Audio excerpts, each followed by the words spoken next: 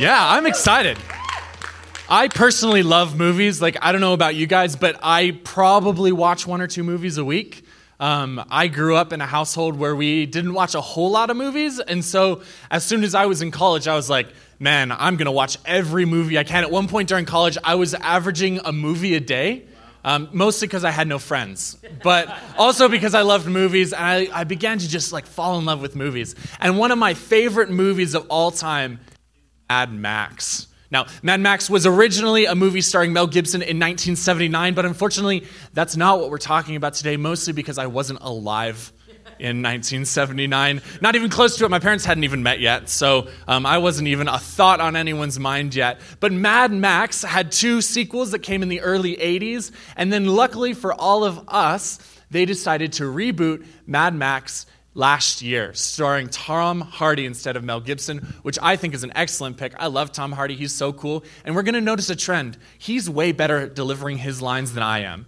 So he's going to say something, and then I'm going to repeat it later, and I'm going to sound way lamer than he does. He sounds so cool when he delivers all of his lines. Now, like Daniel mentioned, this is an R-rated movie, so I want to talk about that for just a second before we get started, because Christians tend to have a tendency to fall into one of 2 categories.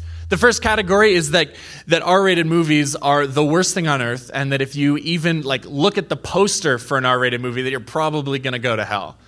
The other stance is, you know what, we are saved by grace, we're good, so I can watch anything I want. And today I want to suggest that perhaps there is a middle-of-the-road option here. You see, I think that there's something that can be gained and learned from this movie.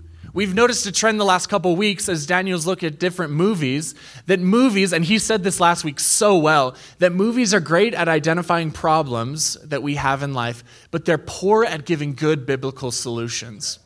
Now, the incredible thing here, and you're welcome to not believe me yet, is that Mad Max actually manages to do both of those things. Mad Max gives us a problem that we have as a culture and a society and in our own lives, and then it actually gives us a biblical solution. Now, I understand that none of you believe me right now. If you've seen this movie, you're going, Joshua, have you seen this movie? And then others of you are going, what is this Mad Max thing? And who is this really creepy guy on the screen? That's Max. He's actually the hero, believe it or not.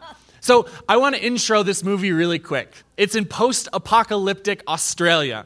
Things are not good in Australia. Now, I've never been to Australia. Maybe this is what it's like right now. I don't know. I assume things have gone bad.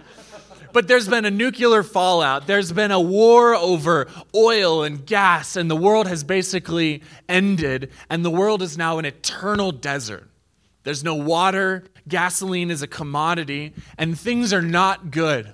And so the movie opens on Max, who starts off by giving us a quick insight into his life and how he's just trying to survive. So we're going to go ahead and roll the first clip.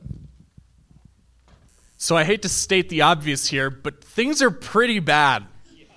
I don't know about you guys, I struggle to eat vegetables on a good day. I couldn't imagine how bad things would have to get for me to eat a live salamander. That is really concerning to me. I think at a certain point, I would just be like, it's too far gone, I'm just gonna die. Things are bad for Max. The whole world is like this. That last shot where you see and it's just desert as far as the eye can see. Everything is orange because it's just all sand and death and destruction. And you see, things are only going to get worse because Max's survival has been reduced to a single instinct: survive. And his whole life has come down to this one thing where he's just trying to make it another day because things are bad. He just lost that super awesome car, which I'm super disappointed. I cringed I was like, oh, not the car. Luckily, Max survives, but things are only going to get worse for him. You see, those people that captured him, they're actually called war boys, and they work for a much scarier guy. You see, they work for a dictator of sorts, a guy named Immortan Joe. Now, Immortan Joe is creepy. He's weird. He's a super creepy dude. So if you don't like creepy people, we're going to show him on the screen for just a second. So just go ahead and cover your eyes. And then we're going to throw him up and then take him down immediately. All right, you ready? You're with me? We're on the same page? Okay, ready? This is Immortan Joe. Ugh, that's a creepy dude. Yeah, take it away. I don't want to see it. That would have given me nightmares as a kid. And Immortan Joe is a bad dude. You see, he's a dictator of one of the few wells in this entire wasteland. And you see, he's got more water than he knows what to do with. And instead of distributing it to the people, giving it out, and giving life to people, he hoards it for himself. He grows lots of plants. He has this entire army of these war boys that just go out and do his bidding. They collect other gasoline. They go to what's called the bullet farm and get more bullets so that they can continue to oppress people and just give them barely enough to survive so that those people are just surviving. Immortan Joe, probably one of the worst things that he does is he actually keeps 5 wives locked up literally in a vault. Like literally, it's like a 20-foot round thing with the spinning like a bank vault, and he keeps 5 wives in there, and he frequently refers to them as his property, as his breeders, as his treasure, and there is no love there. They are not happy, but he keeps them locked up because he feels like he has control over everything. Now, as I've been watching this movie the past few weeks, I've started to notice a trend in culture. We are obsessed with the end of the world. Like, seriously, it seems like everywhere you look, it's like, the world will end and this will happen and we are the only ones who can save it. Like, consistently, like, seriously, like, there's the Hunger Games and then there's like Divergent and the Maze Runner that are all the same movie, mind you, and they're all about the end of the world and how we're going to triumph as a society and how we're going to make it through this. One of the most popular television shows is all about Rick Grimes surviving the zombie apocalypse. And like, it's an awesome show, right? We love it. As a culture, we can't get enough of it. Walking Dead's like on the 20th season, it feels like. I stopped watching like a couple seasons ago because I'm like, yeah, I get it. There are zombies, they kill them, blah, blah, blah. And we as a culture are surviving, like even not post-apocalyptic movies. Like I haven't seen the new Transformers movie because it's probably terrible. I'm not sure. Are you allowed to say that in a movie theater? I don't know. But even that movie that's just an action movie, it's like 2 worlds meet and only one can survive. Like, and it's just, we're obsessed. Like even movies that have no, like they shouldn't be talking about the end of the world. They're just an action movie about transforming cars. But even they need to make it about the end of the world. And so we have to ask the question, why as a society are we so obsessed with this? Why is this movie one of the most popular and well-rated movies of last year? Seriously, it got a 97% rating on Rotten Tomatoes. And I don't know if you put a lot of weight in Rotten Tomatoes, but like to me, it's make or break. Rotten Tomatoes tells me whether it's a good movie or not. Now, I've read a lot of articles this week about it, and I've pondered a lot, and there's been a lot of good answers, and I want to suggest one right now. That when we watch post-apocalyptic movies, that we look at the Rick Grimes, at the Katniss Everdeen, or at the Mad Max, and we kind of insert ourselves in. We go, yeah, I would be awfully cool as Mad Max. I would have that like super awesome car. I would have a way cooler beard than this. Like I would just like be so awesome. And we imagine ourselves doing all those incredible things that they're doing in that movie. And if Max can survive in the world that he lives in, which, let's be honest, is way worse than my life, when I have to go back to reality, suddenly, you know what? If Max can survive, I think I can survive too. Like, yeah, sure, I don't have to eat a salamander, but like, there are some days that it's like, man, I kind of need some food and I'm running a little low on cash. And it's like, well, if Max could survive that, I can survive this. Or you feel alone and then you look at Max and go, well, he's like literally alone out in the middle of the desert being hunted. So he's got it worse than I am and he survives, so I can survive as well. And once we like break down the polish of our lives, like, yeah, absolutely, we all want to make a difference. We all want to do something that matters. But at the end of the day, it's really hard to make a difference when we're all just trying to survive. When we're all just trying to make it another day, whether we're trying to make it to the end of the month or to when we find that good, like perfect relationship, or maybe we're just trying to survive till the kids can sleep through the night. Like, that's horrifying to me. I am not a parent, and I literally could not imagine that. Like, that would kill me. Like, it is amazing to me that parents survive. And you see it in parents' eyes sometimes. Have you ever noticed it? It's like that look of, I'm barely making it. I'm holding on for dear life, and I am just barely surviving. And it seems like as a culture, we tend to not really admit it about ourselves because like no one really wants to admit that, right? Like that's just embarrassing. We don't want to tell people we're not thriving, but I think deep down we all kind of know that we're all just kind of just trying to make it another day. And I think that's as a culture why we enjoy post-apocalyptic movies so much. And beyond just what the movie says, in my opinion, this whole series is about looking at what Scripture says and looking at movies. And amazingly, Scripture actually says almost the same thing about us. And amazingly, and this is what blew me away. Like even me, like once I was like, oh, I'll use this. Like it matches the imagery almost perfectly of Mad Max. So we're going to start off in Ephesians 2, right at the start. And it says, "You were dead in the trespasses and sins in which you once walked like the rest of the world."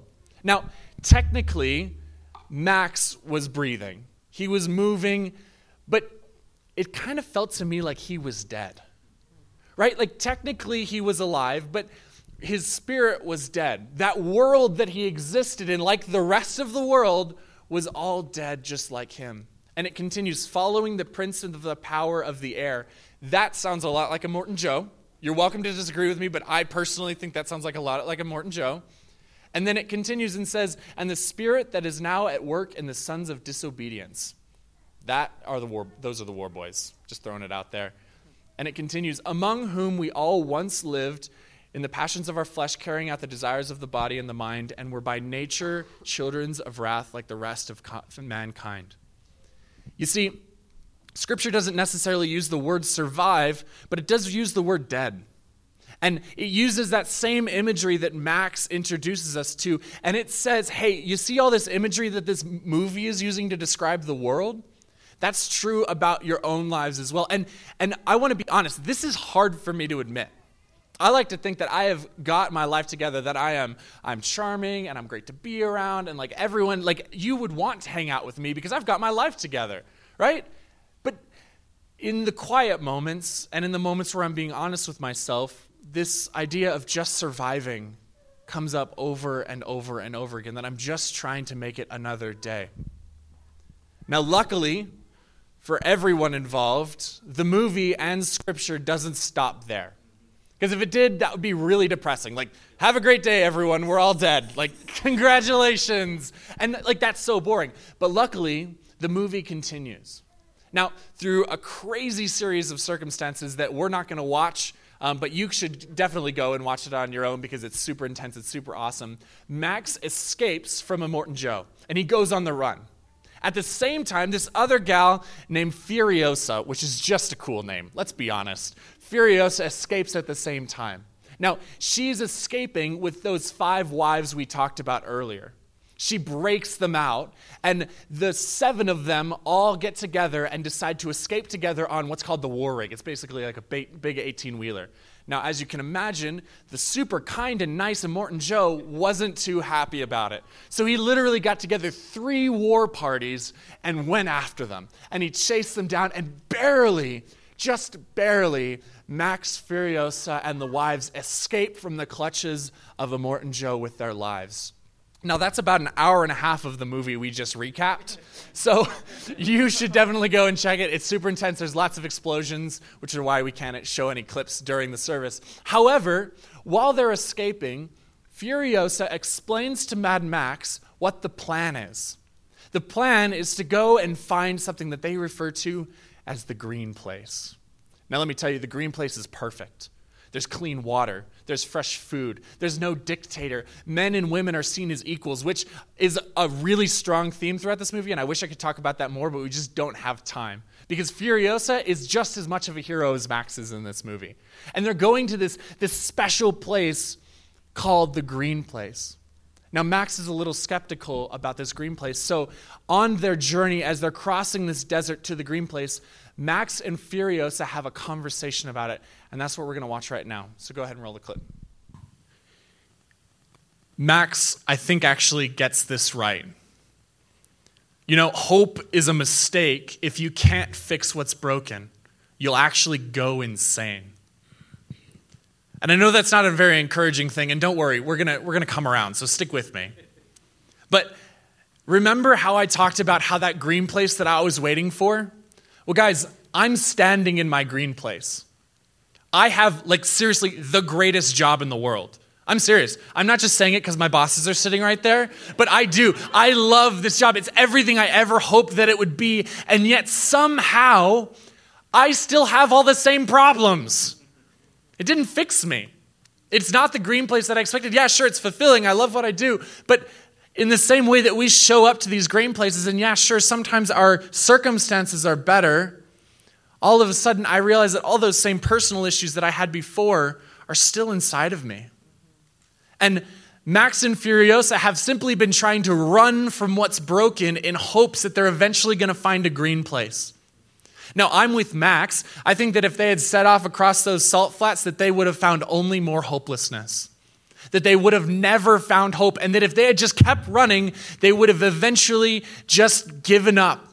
Because hope is a mistake, because they weren't actually dealing with what was broken. They were simply trying to escape. And I don't know about you, but it certainly feels like I'm going insane sometimes.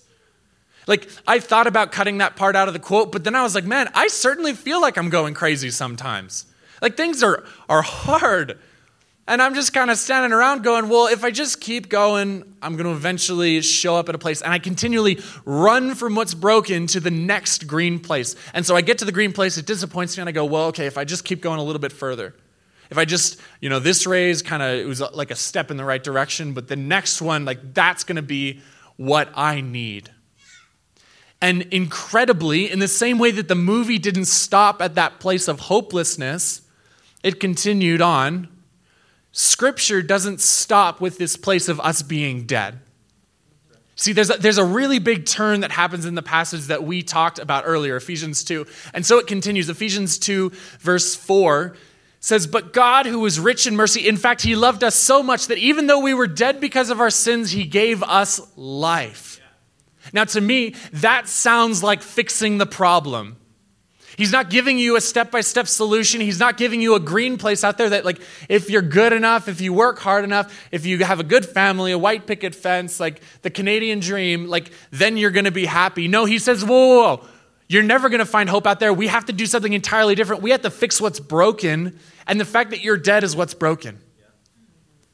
And he continues, he gave us life when Christ raised from the dead. God saved you by his grace when you believed, for it was a gift from God, for we are God's masterpiece. And Scripture points out the same thing that Max does. That whoa. Stop running. Stop running away from what's broken as if you can escape it, because we're only going to find more hopelessness, more brokenness, and more death no matter how far we go, because at the heart of the issue, the heart of it is broken. In our lives, that means that, like what Daniel said earlier, we're physically alive, but we're spiritually dead. Inside, our lives look like what Max's world looks like. Scripture showed us that earlier. We feel that in our lives when we're honest with ourselves. And now Scripture is saying, but don't worry. God did something about it. He wasn't content with you just running and just surviving. He did something about it. He sent his son, and he fixed what was broken when he made what was dead alive.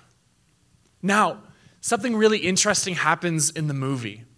You see, they do a 180. They've been running from the Citadel, from Immortan Joe, from everything that's broken, they've been running. And for the first time, they do a 180 in their lives, and they turn back around, and Furiosa says, Max, you're right. We need to fix what's broken. And so they turn back around, and they head right back to the heart of the problem. Now, on the way, they bump into Immortan Joe. Now, they end up defeating Immortan Joe. Spoilers, I know. It's an action movie. The hero wins. Big surprise, I know. And they defeat Immortan Joe.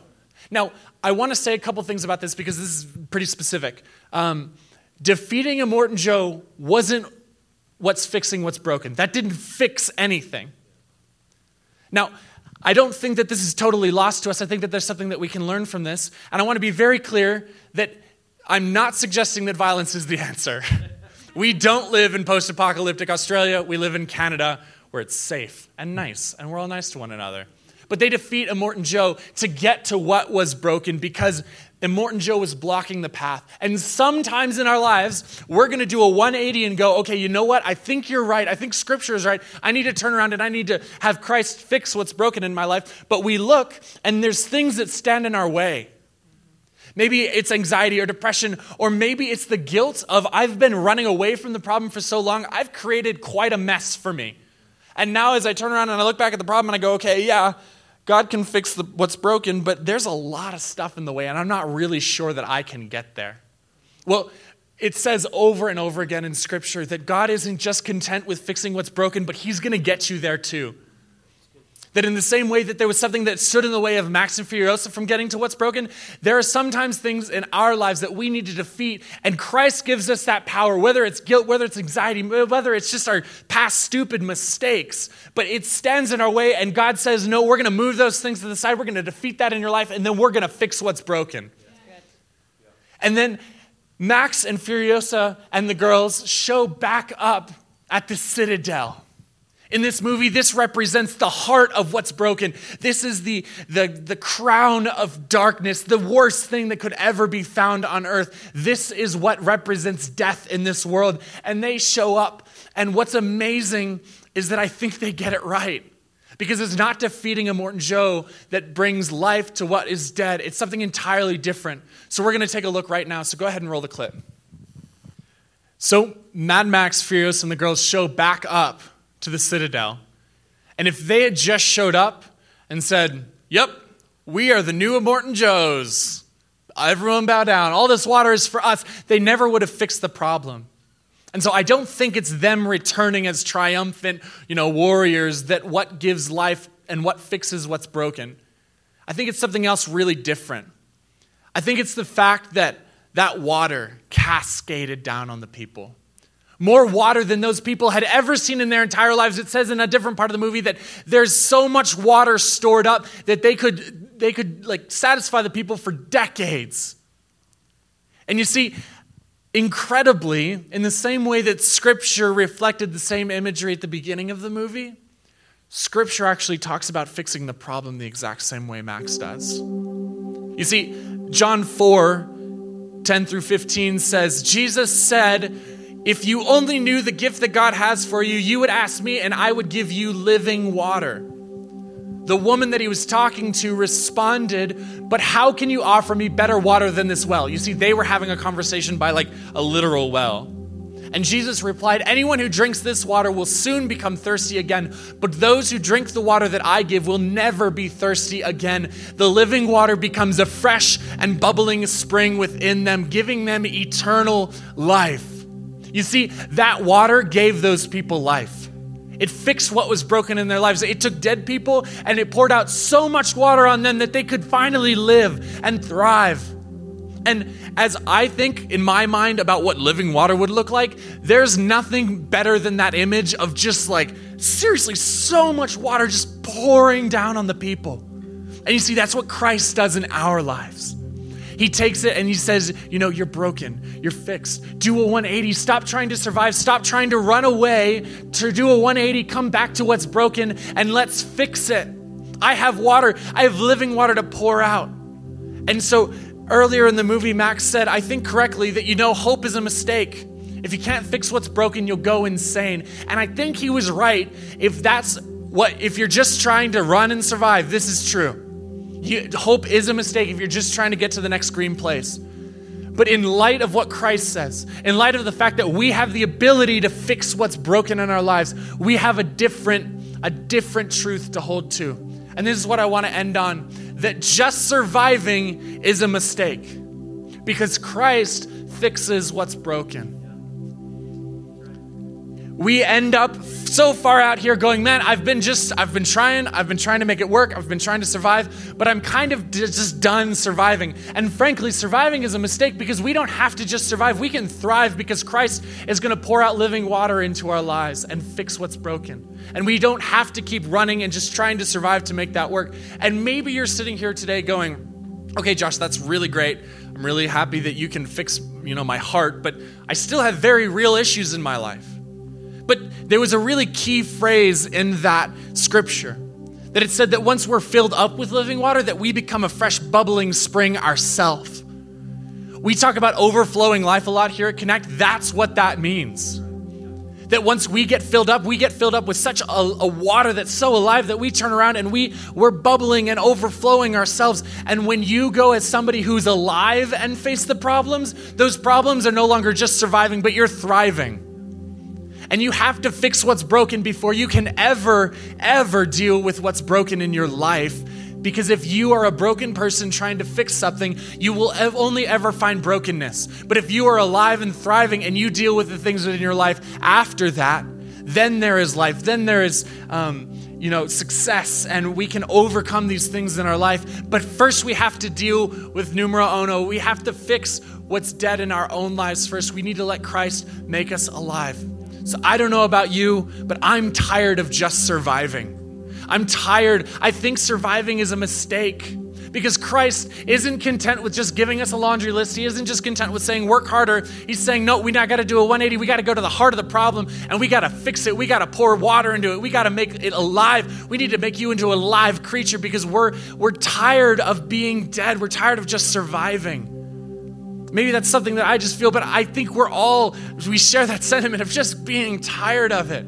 I think surviving is lame. I don't think we have to settle for just surviving. I want to thrive because just surviving is a mistake because Christ fixes what's broken.